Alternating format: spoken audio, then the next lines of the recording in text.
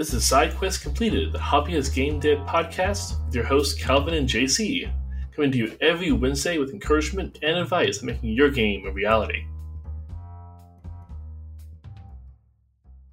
That button. SideQuest Completed. That's the entire special version of the song I'm doing right there. Well, some days you gotta do what you gotta do. Yes. You decide that for that intro, it was done. Yeah. That's all you needed. And that is a perfect introduction to today's topic, which is choosing to call things done. Yep. Which is something I constantly both have to learn, but also to exploit to get out of a project that I just want to be done with. Yeah. You can cut both ways. I think that's a good thing to recognize.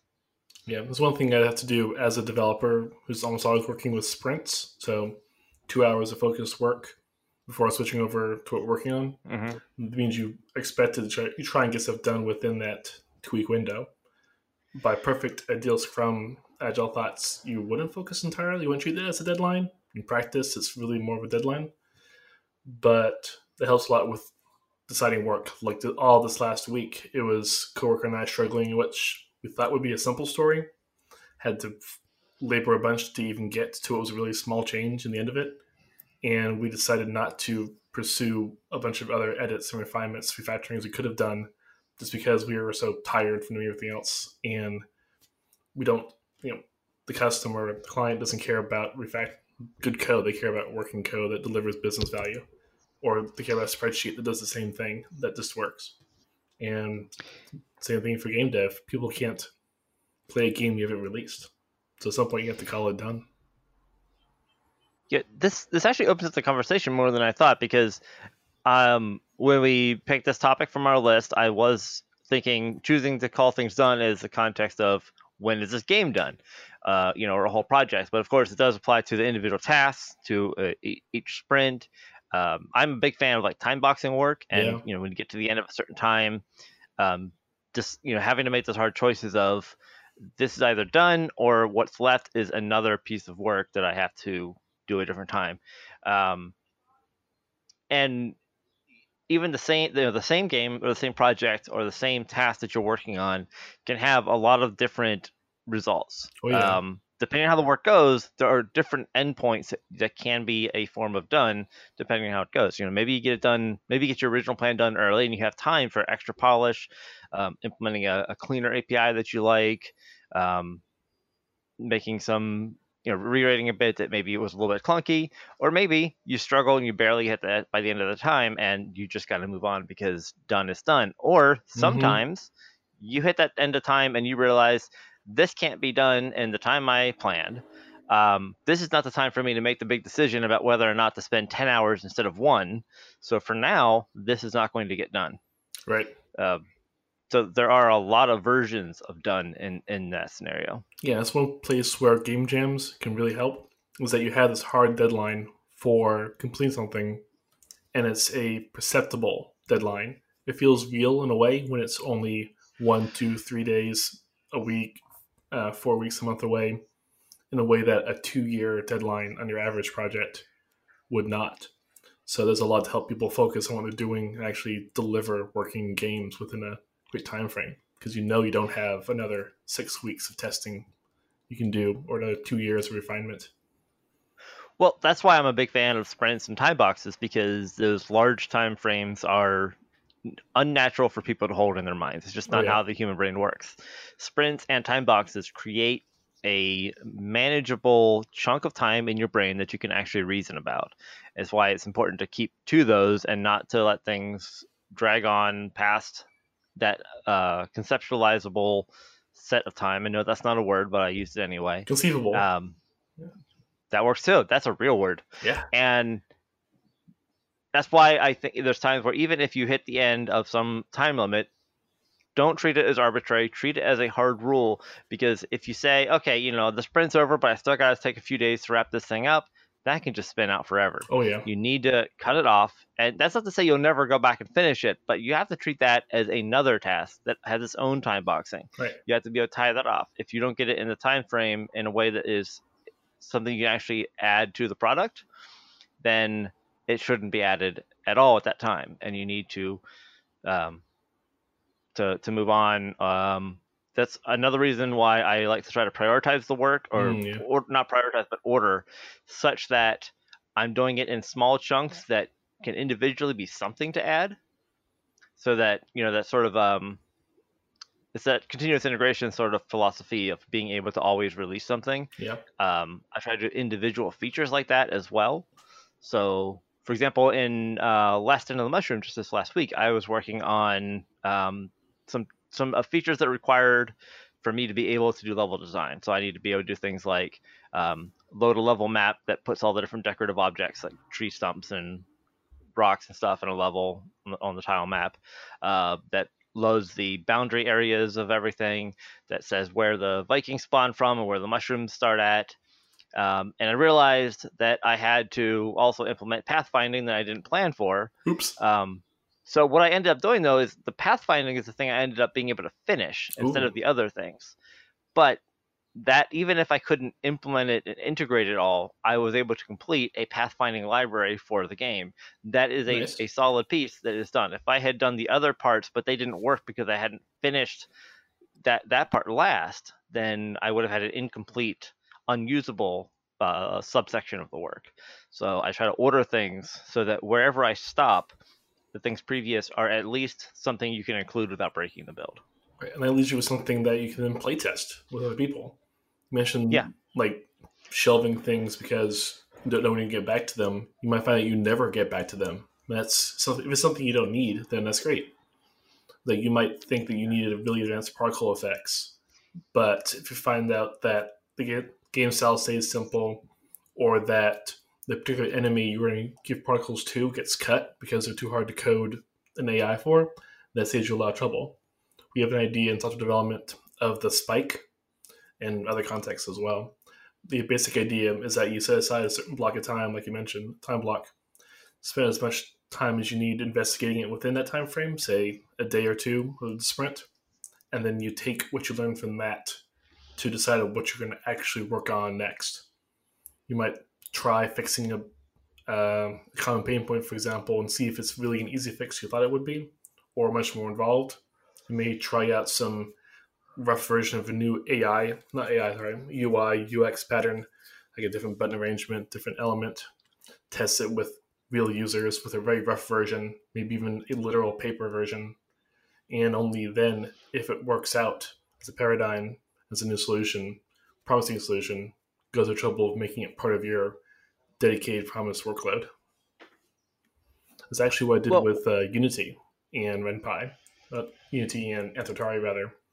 I wanted to see if I could improve the development process, switching over to a more full-fledged system, because I had to fight a bit with RenPy to build my console computer-like UI, because it's not designed for that, whereas Unity gives me much more power and freedom to do it. But at the same time, I found the actual effort of converting the game over simply wasn't worth it. I needed to get content much more than the fanciful UI. And so I call that spike a done after a relatively short time and moved back into content creation, editing, whatnot.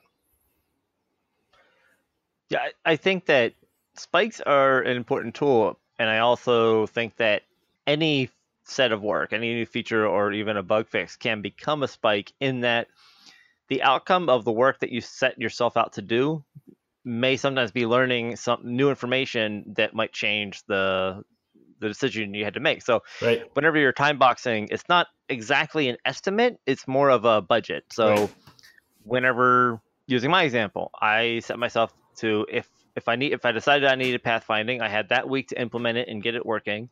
And I wasn't saying I think I can do this in a week. I was saying, if I can't, I can only spend a week in this game working on this feature that I didn't really plan for, so I'm trying to give it a constrained budget. If I can't get it working in this week, I need to find a different solution and take a different path. Because throwing stuff out isn't always a bad idea, and that's what spikes often lead to. You do a lot of work, a lot of research, and the answer might not be, here's how to do it. It might be, I can't do it, or it's not worth the investment that it would take. Right. And that's okay. That's important information. That can happen for a whole game. Not all jam games work out, and not all larger games work out. Sometimes you get partway through, you don't find the fun, and you have to decide this is not working for the whole game. And the same thing happens for individual features, and sometimes bugs are too much of a bother to fix. If you struggle too much to fix it, and it's not, the balance between how much of a problem it is and how much of your time does it take, it is a decision that has to be made each time. Exactly. Like when I was doing Bitter Jam recently, I couldn't for the life of me figure out how to rotate the individual sprites. I just wasn't understanding the game library correctly. And so I just said F it and didn't rotate any sprites. And with using all the sprites in the original rotation, just replacing one for another that wasn't orientation dependent, and moved on to actual functionality, because people don't play to rotate sprites. They play to do something fun. And so just prioritize that way. Saw that I've been spent like 4+ hours of a, 24, 60-hour game jam on rotating sprites, and simply wasn't worth it. The company Basecamp does something similar. They don't have sprints. They just say, we're going to spend, let's say, 6 weeks on this particular project, functionality, whatnot. And if it doesn't work out in the time frame, they just, unless there's like extenuating circumstances, they'll just drop it and say this wasn't worth it, and look for something that's a more productive use of time. They actually budget time versus setting deadlines for the work, so that way they're not always chasing completeness for completeness sake. After all, like, you are under no obligation to complete something just because you started it, anymore than you have to finish reading a book just because you started reading it. Mm-hmm. Well, good time boxing is an active deterrent against the sunk cost fallacy. Exactly.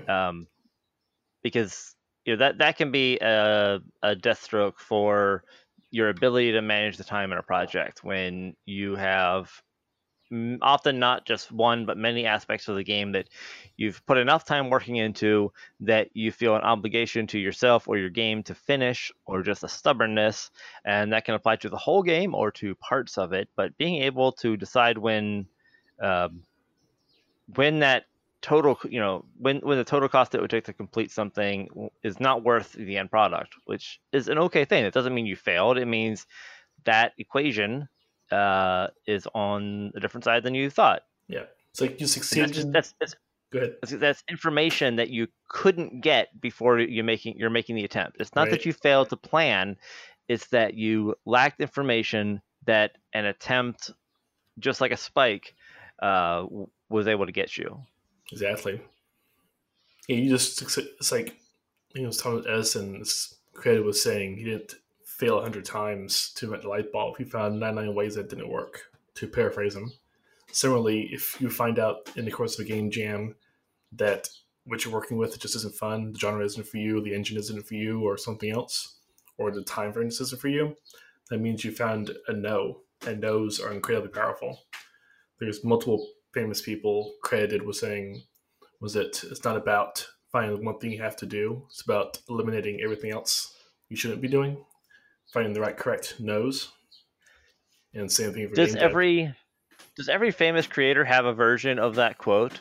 I think that was it Leonardo da Vinci said, or is one of the Renaissance sculptors who said that he didn't sculpt statues, he just took away all the things that weren't supposed to be there. Yeah, that was Raphael, actually. Okay, yeah. But yeah, I think I would not be surprised if every wildly successful creative type person has either some quote to that effect, is using somebody else's quote, or has at least internalized that.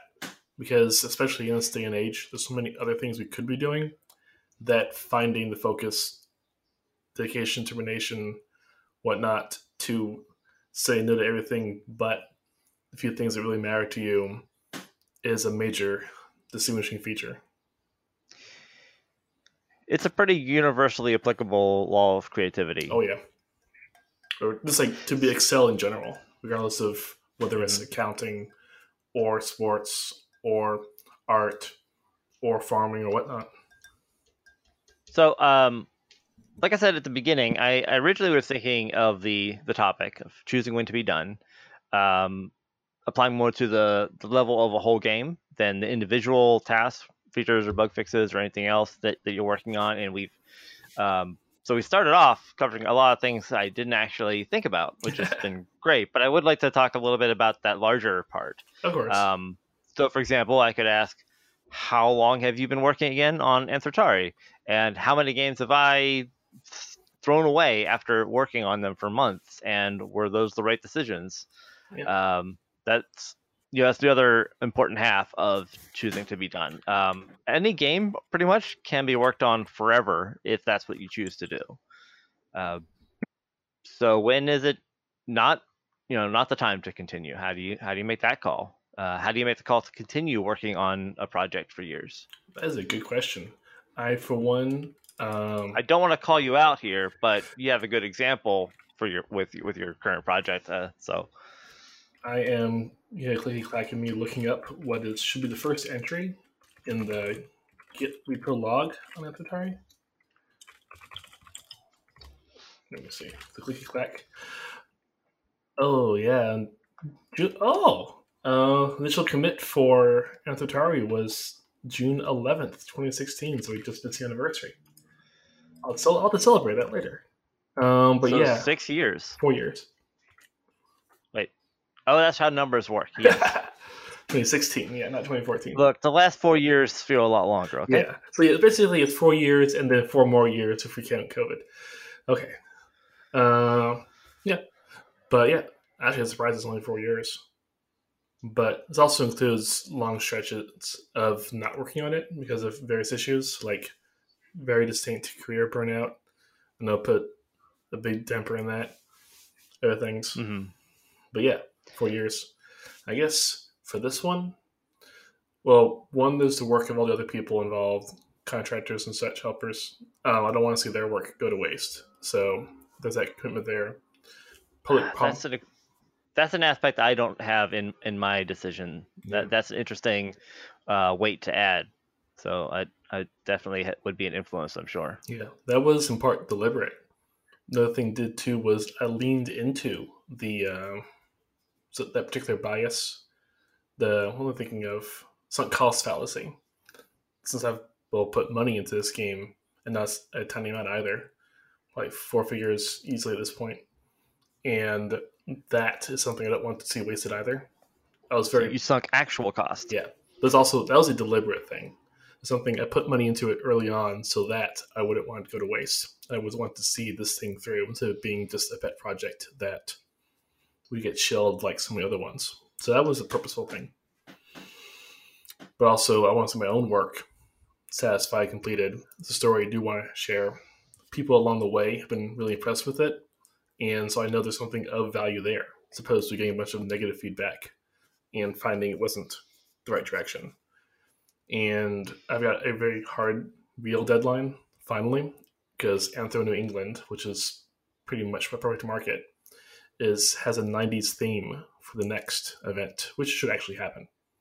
And I was going to say, is that this year or is that next year? Next year. Okay. Yeah, it's already canceled. This year's already canceled. You still got a good chance for things to work out. Okay. Yeah. I can't miss a 90s themed furry event with my 90s themed 90s setting furry game. So that makes that very real. So I'll probably be, if anything, ramping up my work on the game soon, just to make sure it's actually viable, or what I consider worthy of viable in that time frame. Probably still early release, but still. Yeah. And I'm getting off topic a little bit because I lined up a lot of things, a lot of weights on that priority and resilience scale to make it hard for me to quit Anthrotari, because knowing my brain bugs, my probably undiagnosed ADHD or something similar, my history of projects being dropped, I knew it had to take extended measures. Like, it's easy, quote unquote, to finish something, your sprint of work at your job, because that means you get paid next week. It's another thing to set things up so you can be your own boss in some ways, or ideally a better kind of relationship with yourself, like be your own project manager, productive way. And wow, I've been working on this game almost as long as I've been dating my girlfriend. Yeah, so that's helped too, is having someone who's invested partner invested in seeing my success there and has seen me through that journey. That's one reason why I've been enjoying, was it Show Your Work by Austin Kleon, the second book in the series after Still Like an Artist and before Keep Going, which I am for some reason reading in reverse order. That one talks about the importance of getting your work out there, getting your labor out there beyond just publishing it, but showing your work in a time frame. So things like Screenshot Saturday, dev blogs like yours, Calvin, all that helps you, not just helps other people be interested in what you're doing, which is its own kind of staying power, but keeps you invested. You start developing that habit. Because there's one thing that's made Anthrotari work in a way other projects haven't worked, was the paced development. It took a little while to get there, but that I've been doing the daily work on it for over 200 days now lately, and that's yielded some very good results, because that's easily over 100 hours to work right there in just that time frame. Yeah, I wish I had been able to keep as consistent daily effort as you do. The way that time adds up is really hard to see in the short term. It's a lot easier to see in the looking back that was 100 hours or 100 hours that I didn't get done if I hadn't, put the same amount of effort in. Although I'm doing better at that, but that's also a tangent. So the other side of that is you're working on this game already for 4 years. You're looking at getting what might even still be an early release in another year. So the other side of that is when to actually just cut the game off, either throw it away or release it as is the case for Game Jam games. But that's its own topic. Game jams are game jams. So what about let's talk about like some smaller titles, things that you set for a few months and you focus and get done. Maybe you get done the thing you planned. Maybe it works out differently because of the time frame, but you have a cutoff and there is something that you have to call done. So last year I released Chromoblast, which was a game I made in 2 months and did not include about half the things I planned. Not just for not finishing them, but they turned out not to be fun. So what I released was a smaller set, not because I couldn't do it, but because the things I had thought of didn't turn out to actually add a fun aspect to the game. That reminds me of a story.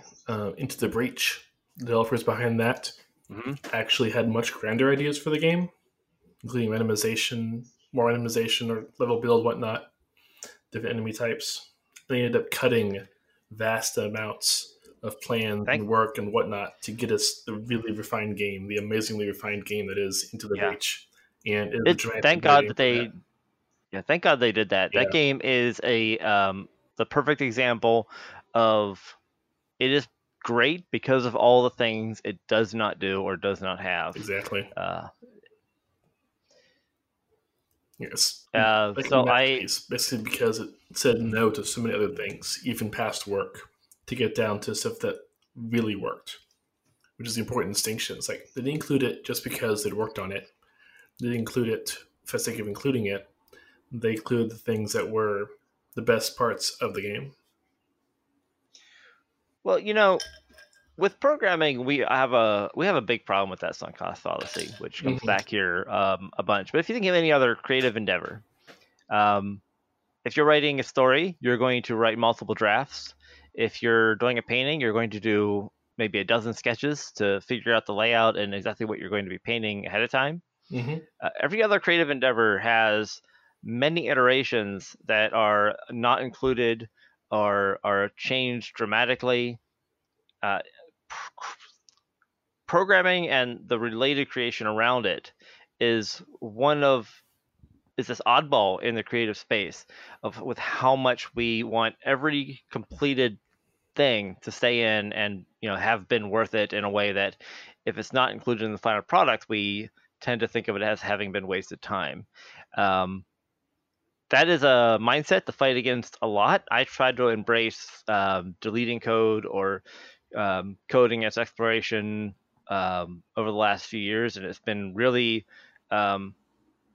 healthy to embrace that, both as a way of exploring ideas and as a way of finding better solutions because I give no weight to the fact that code has already been written, aside from the time itself. But I also, I try to embrace that is a part of the writing process. The code writing process is finding what doesn't work, like you were saying about the rule that many great artists have espoused in 1,000 different ways. Those are things that you can't know until you make those explorations, and it's absolutely no negligence on your part or failing on your part to spend time on work that does not end in the final product, because the things that you physically create are not the only thing that goes into the final product. It's also the ideas and the knowledge and the experience that form them. And those are things that you can only find through that practice or those explorations. That's right. Like the real work, almost more so than the code of a software team, especially in like a project environment, is the development, the internalization of the domain model, of the thing, of understanding of what they're actually working on. Be it a restaurant systems, how restaurants really work, how the market really works, how their manager really works, whatnot. The real challenge is to internalize that domain model and really understand the problem. And that's why Steve Jobs, as an example, he deduced that people really wanted the iPod, even when they didn't know they wanted it, or whether they wanted the iPad or the other. And because he understood the customer so well, from knowing design, from knowing people, whatnot, and many other designers, same way, they just knew people better than they knew themselves. And that guided their design work in astonishing ways. But yeah, you mentioned like we tend to treat code very precious. It's still a challenge for artists too. They have to unlearn the common mental pattern of wanting to treat every drawing as precious and learn to power through sketches and discard them, even if it means wasting paper or wasting material, because that's the only way to get to it, to get to what you're actually aiming for. So any endeavor, there's that whole challenge of the beginner mind wants to try and get the first thing right, and they have to learn that they're not going to get it right. And the master is the one who's throwing away the most sketches because know that's the only way they're going to get to what they really want to do. Was it Michael Jordan? Probably. Another basketball player said, like, to paraphrase them, you only got so many amazing shots because they were missing more than not, because they were actually taking the shots. He said you miss 100% of the shots you don't take. I thought it was Wayne Gretzky. I don't know about that. I bet they both said it. Probably. One of them was quoting the other, but I bet they both said it at some point. Probably, yeah. But just to go back to the core idea is that the only way to guarantee failure is to not try. And the only way to guarantee success, the only way to have a chance of success is to try, even when you think you might not succeed. After all, some of the biggest surprise successes are things that no one thought would work, but someone else did despite that. Or something that someone only tried, no one else thought to, because they exhausted the problem space and tried everything else already. I've wondered a few times, and now this comes back up in my mind now, if there'd be a way to more purposefully integrate a sort of sketching for code. Yeah. Where part of your process for your workflow involves implementing something, intending to throw it out ahead of time. Where before you implement a feature or a bug fix, you take a few quick stabs at it to explore and learn, intending for it to be thrown away, maybe even automating that, and then from what you learned, then go and do the final piece in the way that you would do a few sketches before you paint, or would write a few short stories before you expand them into a novel. And of course, I think we would be worried about the time, but there's a sort of, I think that there may be a similar factor to the whole test-driven development ideals, where the upfront time is supposed to make the final work go smoother.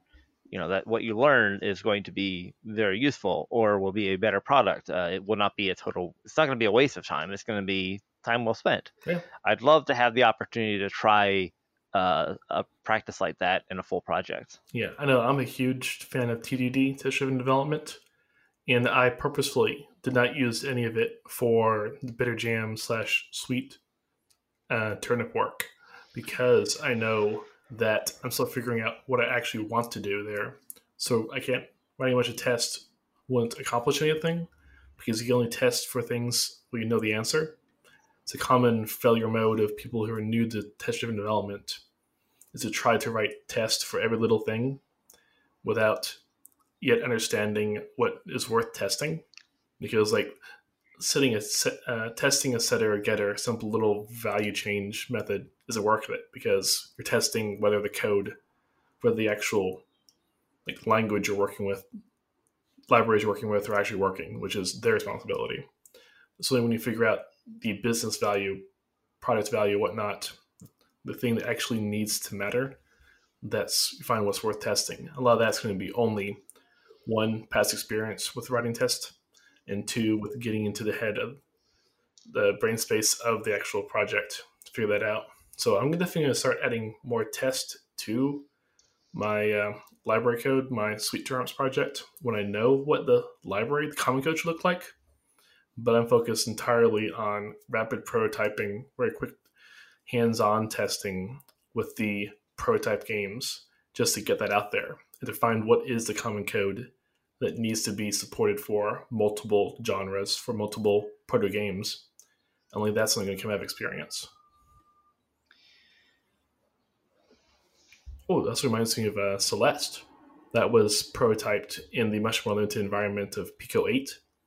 And it was only after doing that that they knew how to then properly, quote unquote, fully implement the idea in a full-fledged game environment. So we only have Celeste because they tried it out in a much simpler context and got that refined. I didn't know they started with the Pico 8 project. That's interesting. Didn't you have an early work in Pico 8? Yeah, that was part of the inspiration for Anthrotari. I want to see if I can make a visual novelish game in that environment, even end up writing some Ruby code, generated Lisp code, generate the game. Found out that was a terrible idea because the space really is that limited in the game on purpose. And that's where the switch over to RenPy came from. But it only happened because I tried it out in Pico 8, in a very limited environment, and then discovered what I needed to level up to a more powerful engine. Mm-hmm. It's only through trying to do it again with Unity that I found out that no, RenPy was a sweet spot for this project.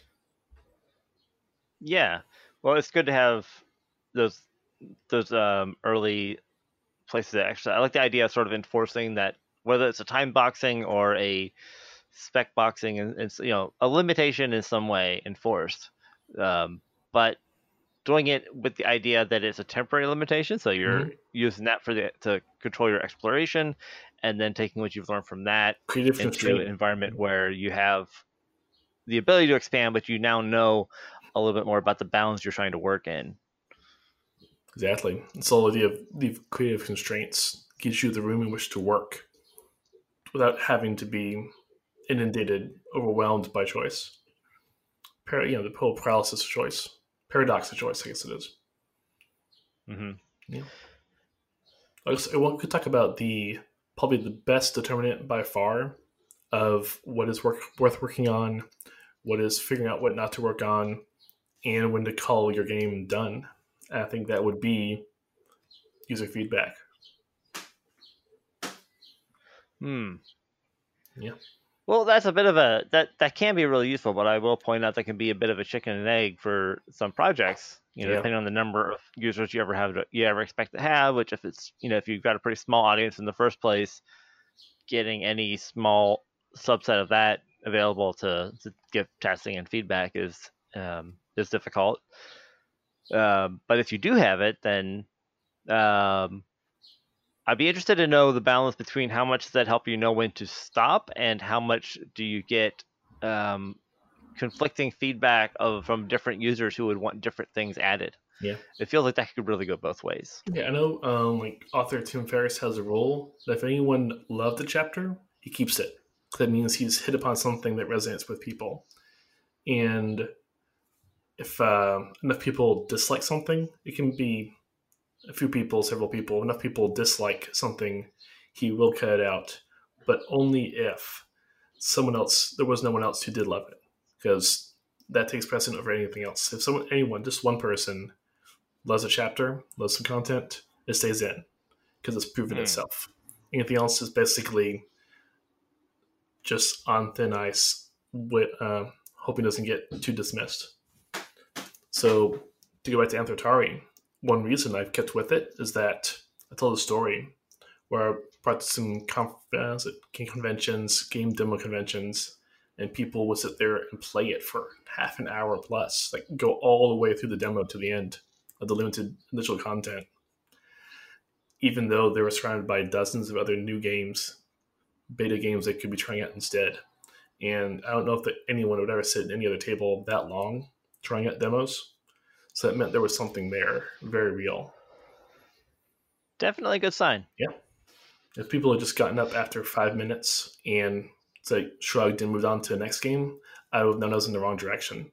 But there's clearly enough interest in these characters there, enough of a human connection that was worth emotional connection. It was worth investing in that. That's one reason why when I do surveys with beta readers, I ask them, like, what are some things, what did you like, so I know to keep it, and what did you not enjoy, so I can find things that are worth cutting. All right, so we talked about being done, we get to the point where we're done with the topic. Look at that. It started and ended on the topic on topic. Isn't that great? That's good for us. Such wonderful bookshelf, like bookends, not bookshelves. Yeah. Putting the end in bookend. Yes. Yes. I'm going to cut some of that out because I flub it. It's okay. All right, so I guess update-wise, it's been steady progress with Anthrotari. 25 minutes a day really adds up there. Actually double-checked. I put in 342 back-to-back days of Anthrotari work. That is to say, usually 15 to 25 minutes of work every day for that stretch. Be it or word count, time count, what have you. That's really added up. I'm probably going to increase that because I need more velocity. I know I've got enough bandwidth for that, and or for that fast enough to do it. So probably another Pomodoro and see how much that ramps up stuff, because the edits to Pixel, which is a really long route, took a while. And this is not really crunch. It's just a slight increase to a already small number, but that kind of bit of ramping up should help me get much closer to done well ahead of the end of the year. Which when we need to have things done at the very least already ready to go in early access or a full sale or what have you. So that's me progress-wise. Great. That's an impressive streak of contribution to your game. I need to start. So I had fallen off my Dahlia bandwagon a couple months ago, honestly, with all COVID. Yeah. Just once it got shot, it's really hard for me to get back on a horse when I fall off of it, basically. Mm-hmm. So once I fell off, it's like very, very hard to have the motivation to be like, oh, what's the point of getting back on? Anyway, I do want to get back to it, and with the inspiration that I'd love to get a count like you have in about a year from now, if I can do that. Yeah. So the last week, like I talked about already a bit, I was intending to work on a couple features that I need to be able to, because I have a lot of the basic mechanics in place, but I needed the things I need to be able to construct levels. Ooh, yeah. And in doing so, I ran into a conflict with some of the core pieces of my design and some of the core tenets of my genre, which is the game at its core is a tower defense, and a pretty standard way that those work is a stream of enemies follow a predetermined route from A to B, and when they hit that B point, they usually enter somewhere or explode. They stop there, basically. Basically, you can predict where they're going to come from, so you can actually plan. Yeah, and in my game, you can predict where they're going to come from, but they don't follow a predetermined route in terms of their destination. They'll target your individual units, so they're not walking past your units; they're walking towards one of them. So it's reactive. It's very which means as you change the location of your units from planting new mushrooms to them killing early mushrooms, the locations that they follow to will change. So I thought that I could have a predetermined route, and when they get close to one, then they'd sort of veer off in a straight line. I was not able to make that work in a way that I could design the levels around these routes, and that's how I got sort of I sort of backed myself into a corner, and I had to implement pathfinding in the engine, which I didn't intend to do. And I've implemented A-Star a few times before. That wasn't really a problem. But I had already done all this work with the AI and the logic of the Vikings that did not intend there to be a pathfinding piece. And just sort of jamming that into the logic was more trouble than implementing the algorithm itself. Oof. That took me some time. It still has a little bit of a few problems. The pathfinding itself works fine, but sometimes they like change their destination partway through, and so they'll look indecisive and they'll change their target. Just because I was trying to add this into previous logic that it wasn't intended for. So I've got some refactoring to do, but I do have the pathfinding working. I have level loading for different layouts. Right now I just got like a couple of sprites for tree stumps and logs that are felled to make some basic walls.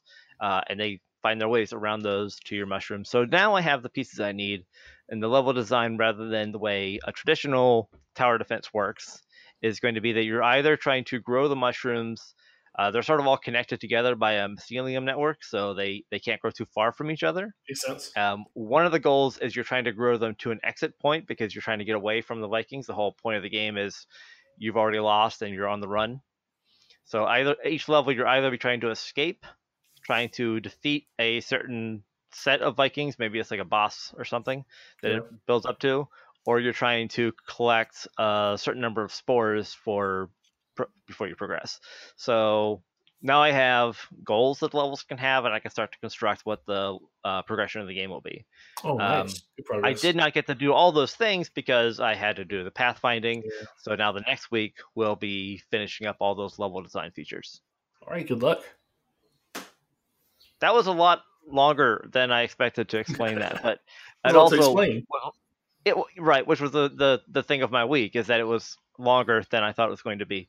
Actually, I started that a little bit before the week, so it was even a little bit longer. But now I can move forward, and I'm happy for that. Nice.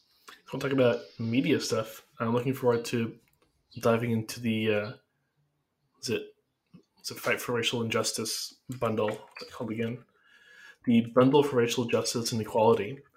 That bundle sales going off before we publish this episode, but I already donated again because sibling was having a birthday and they like video games, and I'm looking forward to going through that.